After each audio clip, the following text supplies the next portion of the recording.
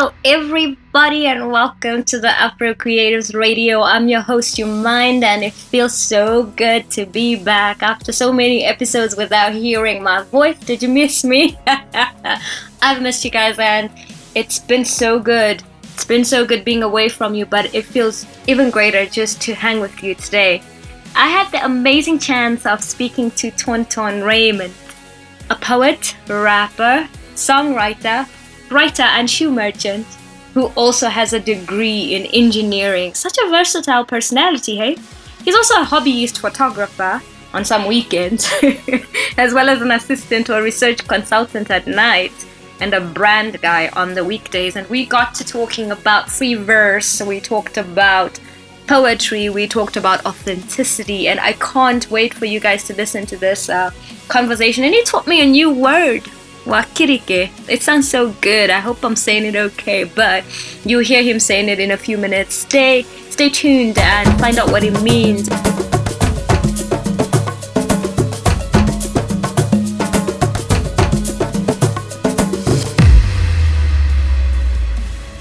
Hello and welcome to the Afro Creatives Radio.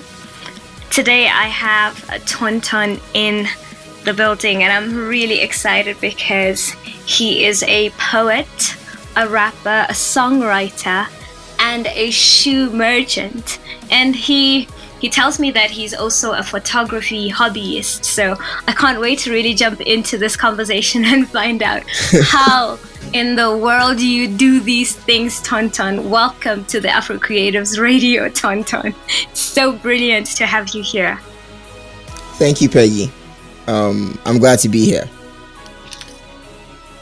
So I'm just gonna jump right into it. I loved your performance for Abuja Literally Festival 2020, and I loved that piece. I've been listening to it over and over again, and there's a term that you say, please correct me if I say it wrong, but you said wakrike. And close enough. How do you say it? How do you say that term? Wakirike. Wakirike. And you said it means that we are not different. We are the same. Yeah, it means we're not different. We are not different. Yes. I love that. I enjoyed listening to that poem, and I kept going to listen to it over and over again because it just really had this relatability to it. And I loved the fact that you talked about things that, as you were talking, it wasn't just a statement you were saying, hey, we're no different, we are the same, but I could relate. You talked about we both carry corpses in our chest and tears in our eyes, and because of the pandemic, it really hit home for me. And I don't know what the past year and a half has been like for you, Tonton, but please, would you take us into your world and just take us back to how you grew up?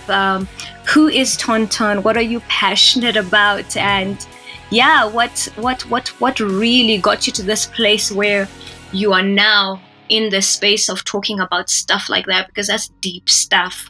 Aside from the pandemic, it's just deep stuff when you think about it. How I grew up. Okay. So I was born in Port Harcourt City, here in Nigeria.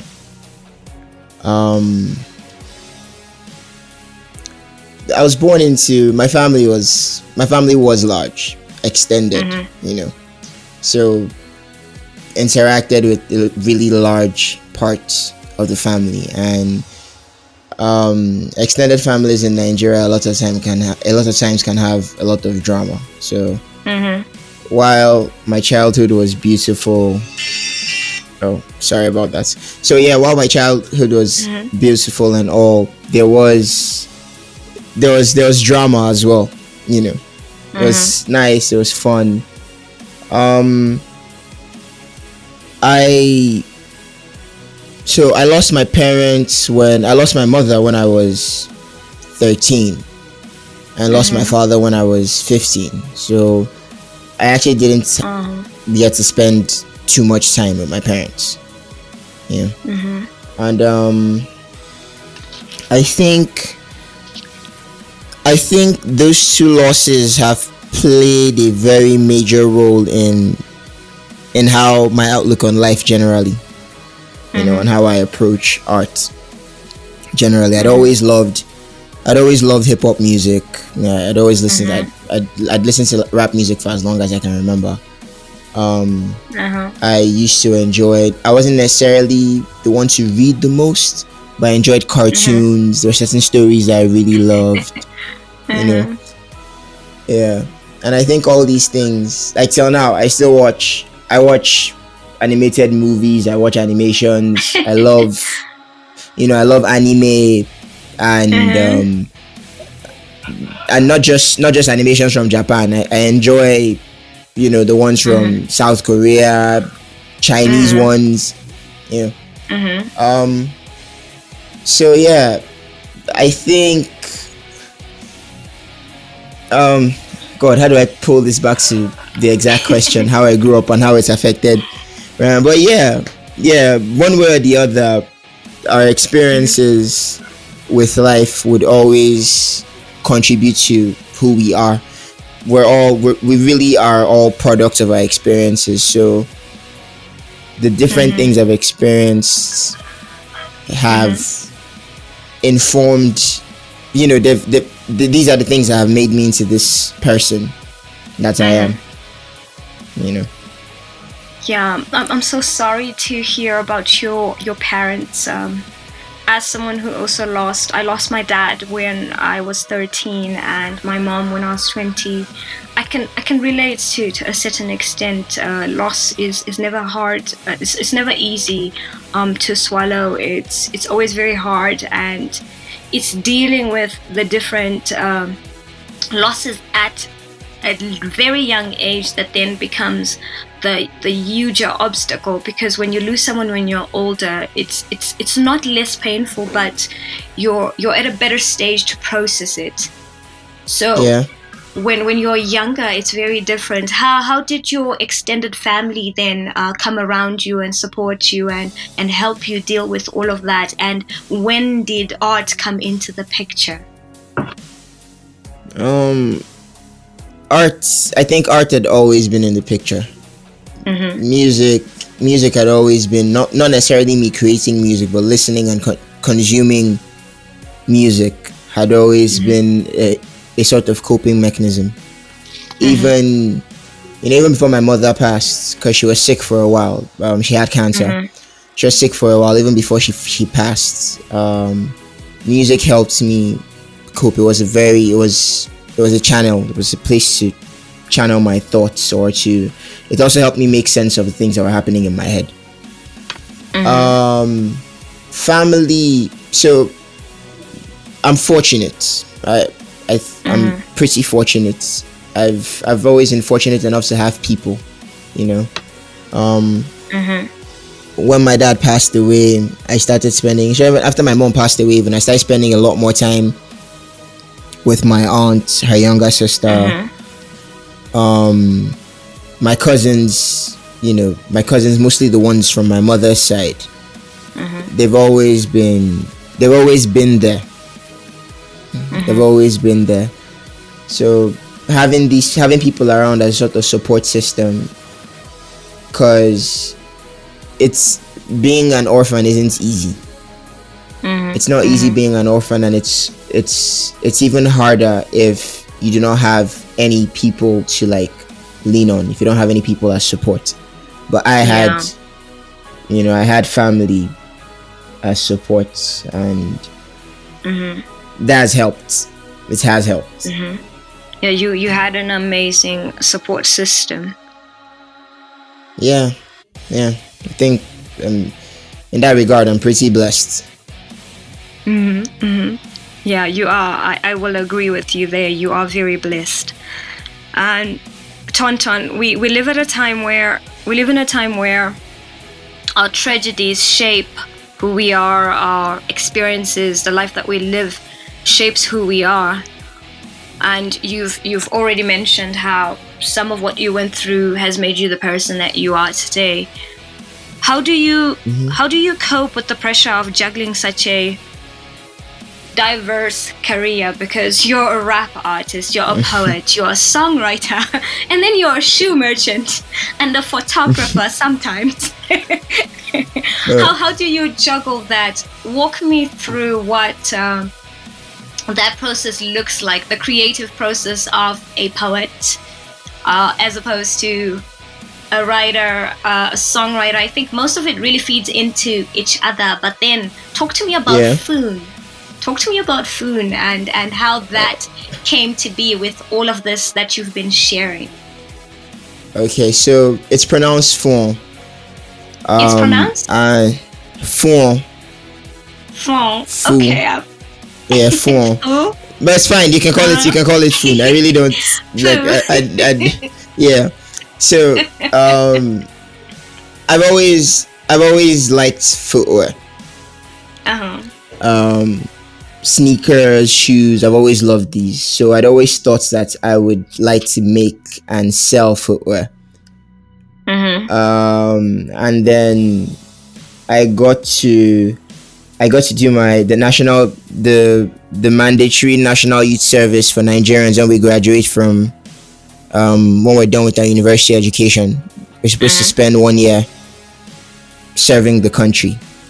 So during my 1 year of the national youth service, I was posted to the states that has. I was posted to Abia State, and in Abia State there's Aba.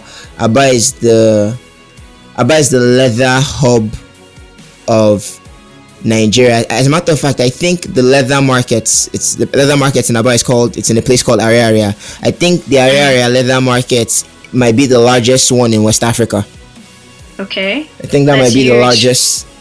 Yeah, I think it might be the largest leather markets in West Africa. If not just sale of leather, I mean like production of leather goods and leather works. I think that's the largest one in West Africa. If it's not the largest in West Africa, it definitely is one of the largest because it's the largest one in Nigeria.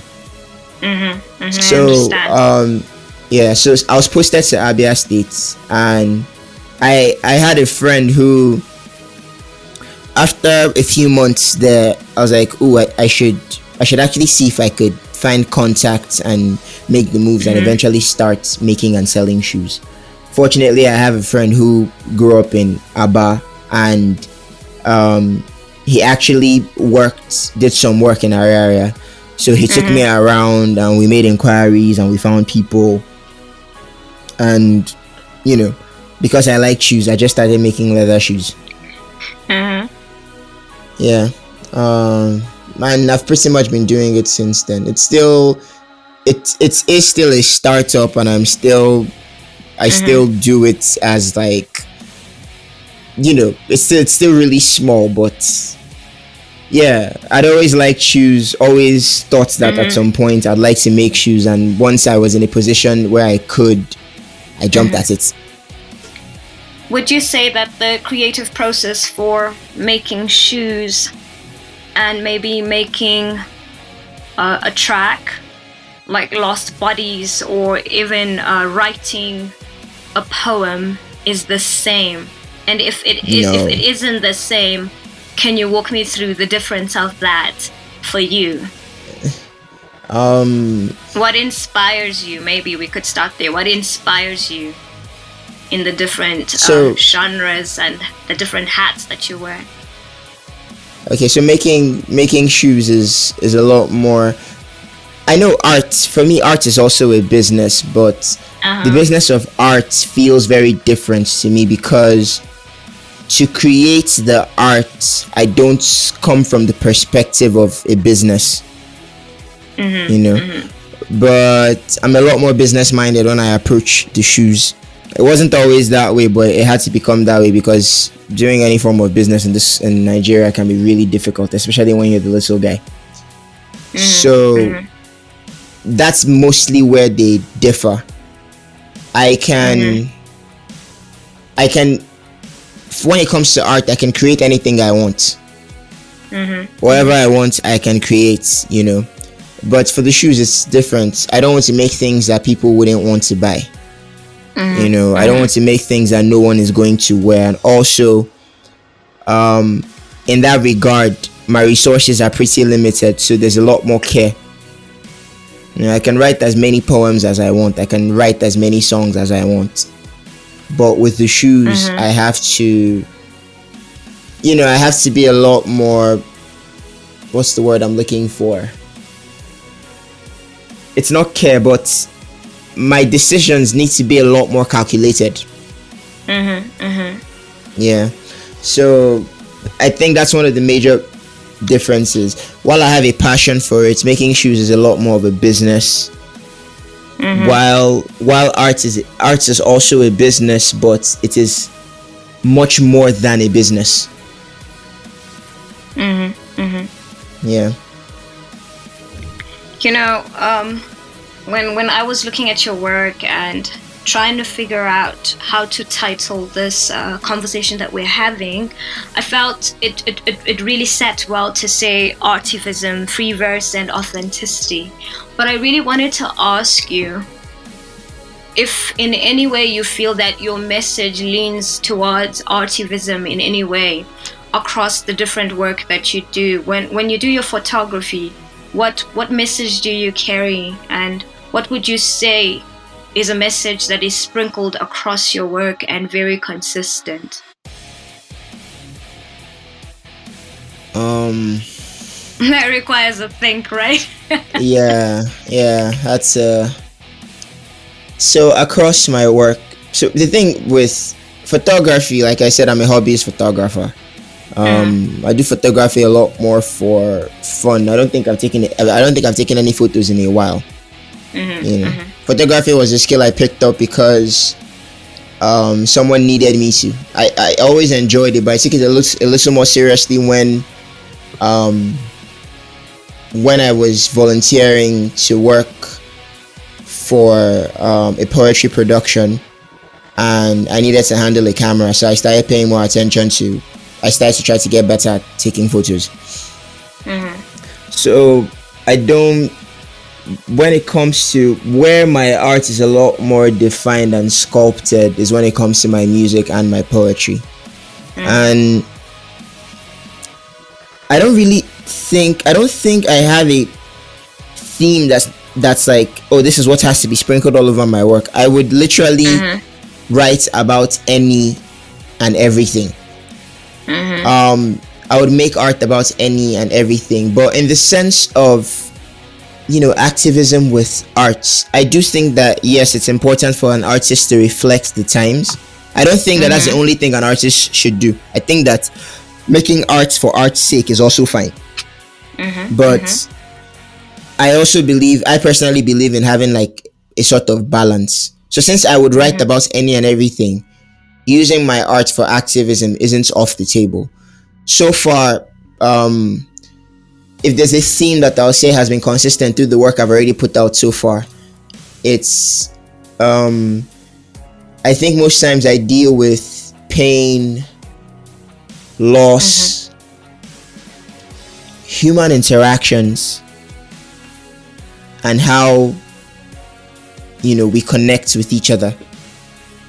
How we deal with our emotions, and how all this relates to the world around us.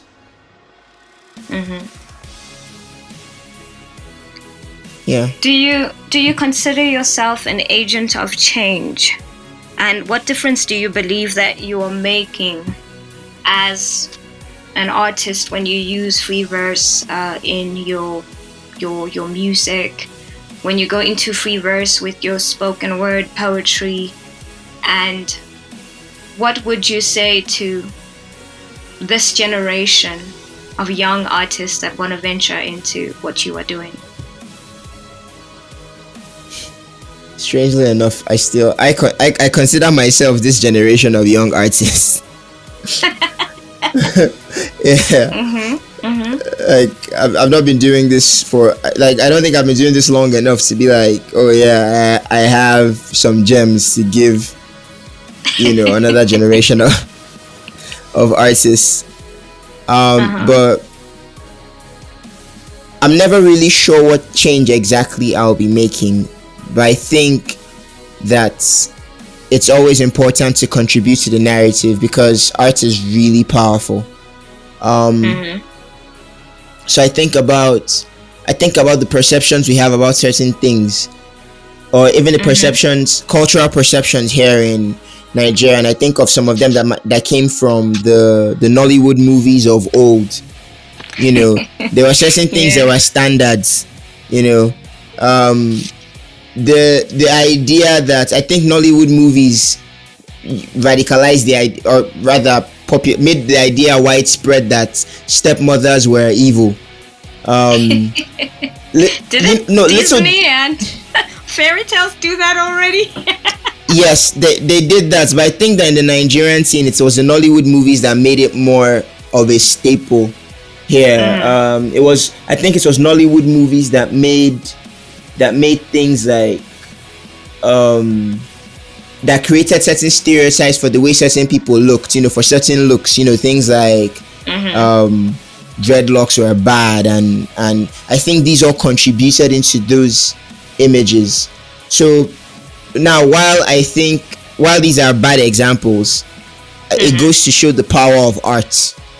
You know, the power, because of its power like this is why different minorities are clamoring to be represented in the art space in a certain way, like in media in a certain way. You know, it's because art really shapes it shapes cultural perceptions. It shapes how we view things, and it's not instant. It does take time. So I think that as an artist, contributing to the kind of narrative that we want the world to move, the direction we want things to move in, contributing to that narrative slowly, no matter how little, is going to slowly, you know, it will build up. If enough people are doing it, if there's enough art about it, it adds up, and when it adds up enough, it will make a change.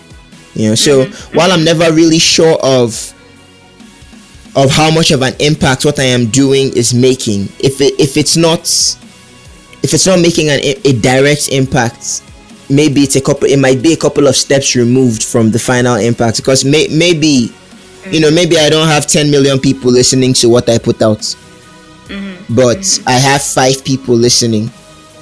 Who knows, maybe one of those 5 people is the person that will go on to make a proper change. Maybe the child of one of those 5 people is the one that will go on to make a proper change, and because one of those 5 people are listening to me, they would raise their children in a manner that would enable them make that change later. You know, so I think one way or the other, I'm making a contribution. How big an impact it makes, I have no idea, but you know, we'll keep doing it and see what happens. No, you've answered that question very, very soberly and very honestly, and I applaud that. I respect that. It's so important to get to actually share your heart on these issues very openly, because sometimes you don't want to give a ballpark figure or anything like that, but how you answered is so true.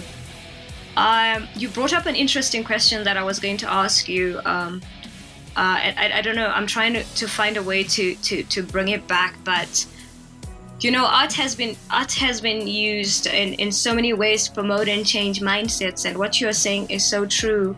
Whenever we have anything that we want to sell the audience on, art and media has been used as a tool to spread whatever an agenda is on the table that people want to spread. They will get an artist to come and do a jingle, they'll get an artist to come and say something, and that becomes the way that they channel the message. And it's been something that's been happening for decades, and it's been working.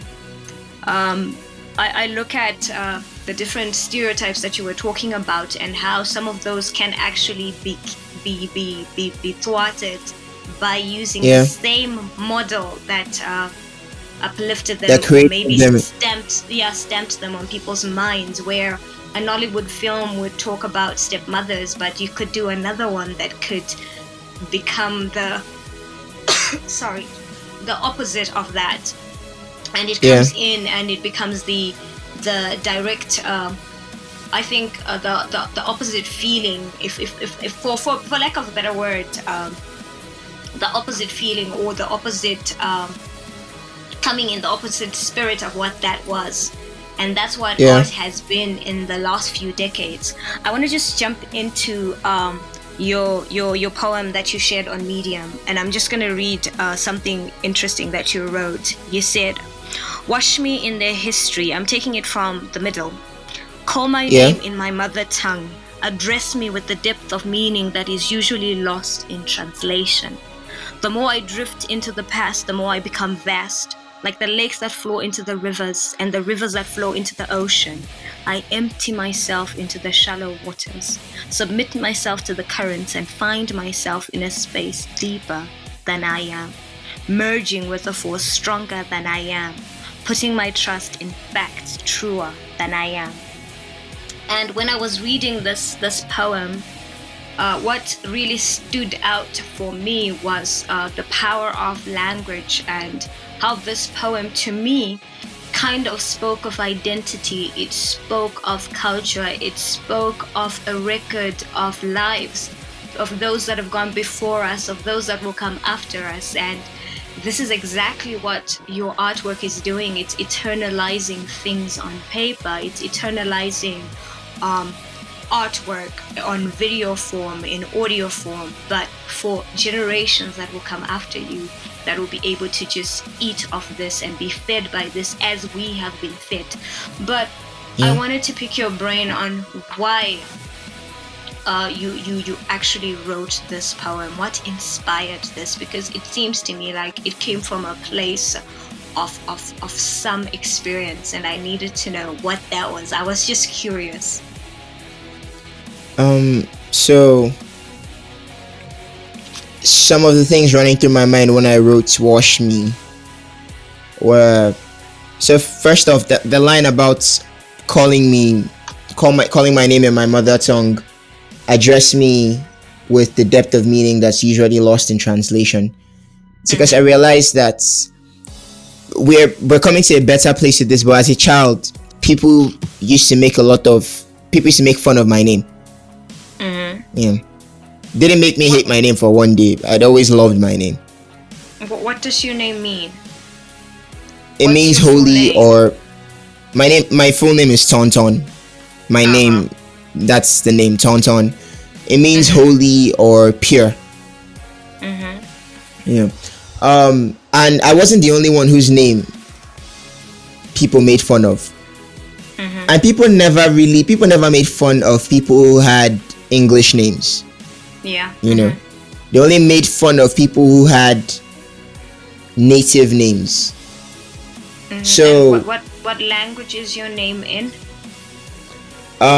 it's actually Wakrike. It's but it's a specific dialect. It's the Ogoloma dialect. Yeah. So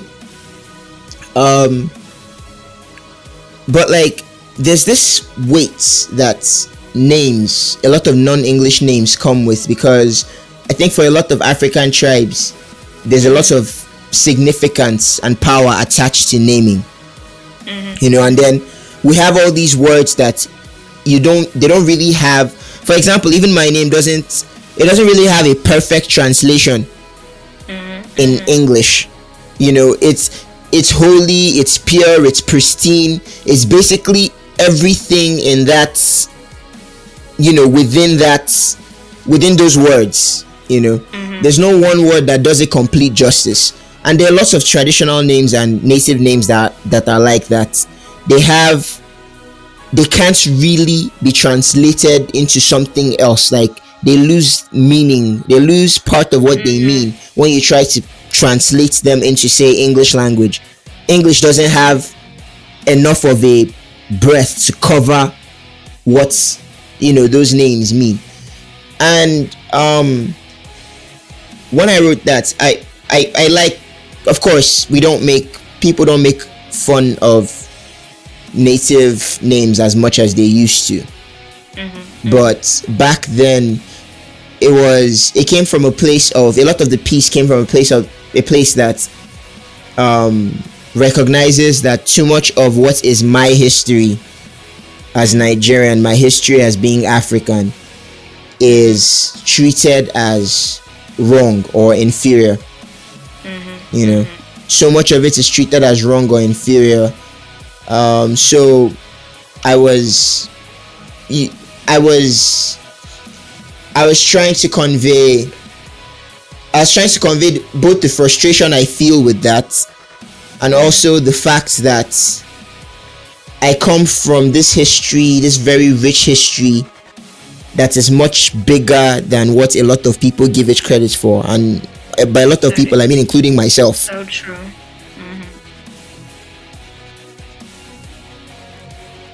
Yeah, so that was mostly what was going through my mind when I wrote Wash Me. Thank you so much for sharing that, because I feel like sometimes we don't really get to understand the value of who we are, and we're coming into it now as Africans. I feel like we are coming to a place of owning who we are, but before Black Panther, most of us were on the fringes of accepting who we are.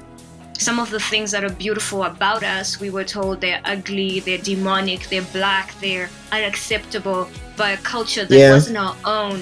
And because there was such a lot of misunderstanding in that, and a lot of distortion of our culture, and so much of that going on, this became something that we felt we were pushed into, and then later we kind of owned it. So we were okay with being given these English names. Like, I don't have a native name. One of my sisters has a native name, and it's beautiful. I don't have a native name. When I grew up, I didn't want a native name because no one celebrated that, and I can relate to what you're saying. And we had, and there are downsides to that, in that some parents want to name their children based on their own experiences. So if they have pain, they will name their children after their pain, and that's the downside of it. But some of it is really beautiful because it's intentional, it's thought into, it's meaningful. There's a lot that a family is bequeathing in a name, and when we are given these native names, it speaks into who we are. And as we grow older and we understand, when we are a bit more sober and grown up, what this means, we start to cherish it so much more than when we are younger. But we weren't always like that. So it's beautiful for you to share that, because I feel that it's a conversation worth having. Naming, just really coming into our own skin, and understanding that we are beautiful the way we are as Africans is also something that we are awakening to, but it's something that we should have been and felt that we could be comfortable in without anyone convincing us that we needed to be in this space. So it's beautiful that you say that. Tonton, our time is running away from us. So in closing, I would really just want to ask you what you would want to say in parting to someone who will listen to this episode and go to your links and listen to your poetry, listen to your music on YouTube, read some of your work on Medium, and just follow you across platforms online. What would you want to say to our listeners in parting?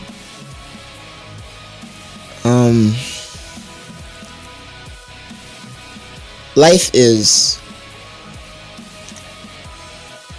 too long to keep regretting the things, to live in regret. It's way too long to live in regret, and it's way too short to not spend it doing the things that you really love. So when you consume my art and the things I create, just realize that I make art, and I take this approach. I do these things because I'm trying my best to spend my time doing the things that I love. so that I don't have to live with any regrets. And That yeah, is beautiful, powerful, and beautiful. Thank you so much, Tonton, for taking time out of your day, out of your night, to have this conversation with me. It's been such a joy to have you on here, and I would love, love, love to continue having conversation with you later on. We might invite you back or on a different platform, but for now, I will have to stop here and say thank you so much for being on the Afro Creatives Radio, Tonton. Until you're next welcome, time. Peggy. Sure. Thank you for having me.